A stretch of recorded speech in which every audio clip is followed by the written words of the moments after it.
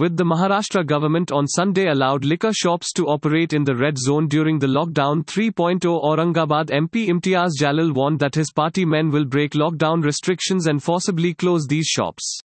The AIMIM Lok Sabha MP was of the opinion that this is not the time to sell liquor and create problems for women.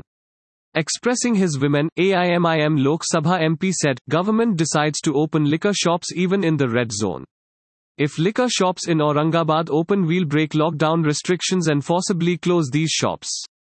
We'll make many women come out on the streets. This isn't time to sell liquor and create problems for mothers and sisters." Thanks for listening to the latest news Suno.